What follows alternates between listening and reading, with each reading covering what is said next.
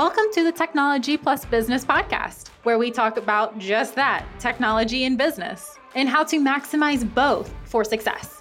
I mean, we've even went into networks before that had the software that they needed, but come to find out it wasn't set up properly. So it wasn't actually doing its job. Right software, paying for the premium stuff, but it was never configured correctly, so it was just basically a big paperweight.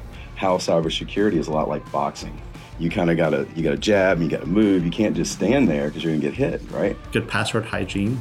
So a password manager would be a really great start, something that prevents you from reusing the same passwords over and over again.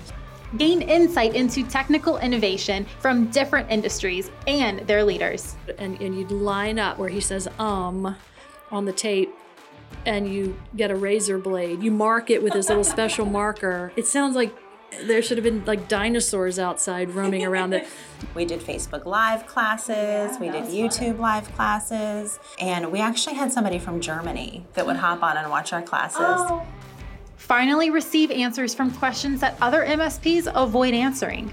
I mean, you can employ someone that could try to do those 3 roles, but they're going to do none of them well. Right. Or you can employ 3 people and that's their role, right? And they can do it exceptionally well. If you're not an MSP, you can't access IT tool stacks because honestly, those vendors don't want to deal with people who don't understand IT. Yeah, well, I mean, things have gotten a lot more sophisticated too. I would say make an IT budget and a security budget.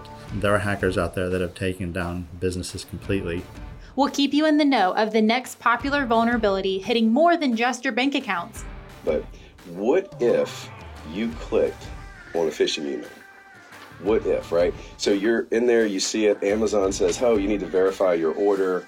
You click on it, you put your information in, nothing really happens. You're like, oh no, was that a phishing attempt? And you're waiting to see somebody bust through the door or your computer go black or like the IT guy call you or you're waiting for this reaction. Nothing happens. And a bad actor got a hold of all of their information, their social security numbers, and opened multiple credit cards, used multiple credit cards in all of their names. Remember, these are kindergartners. There was one in the news not too long ago that a school that had been in business for 100 years was taken down. I mean, they're no longer in business because of a ransomware attack. So you have to weigh that versus, what it's worth to you to keep your business operational.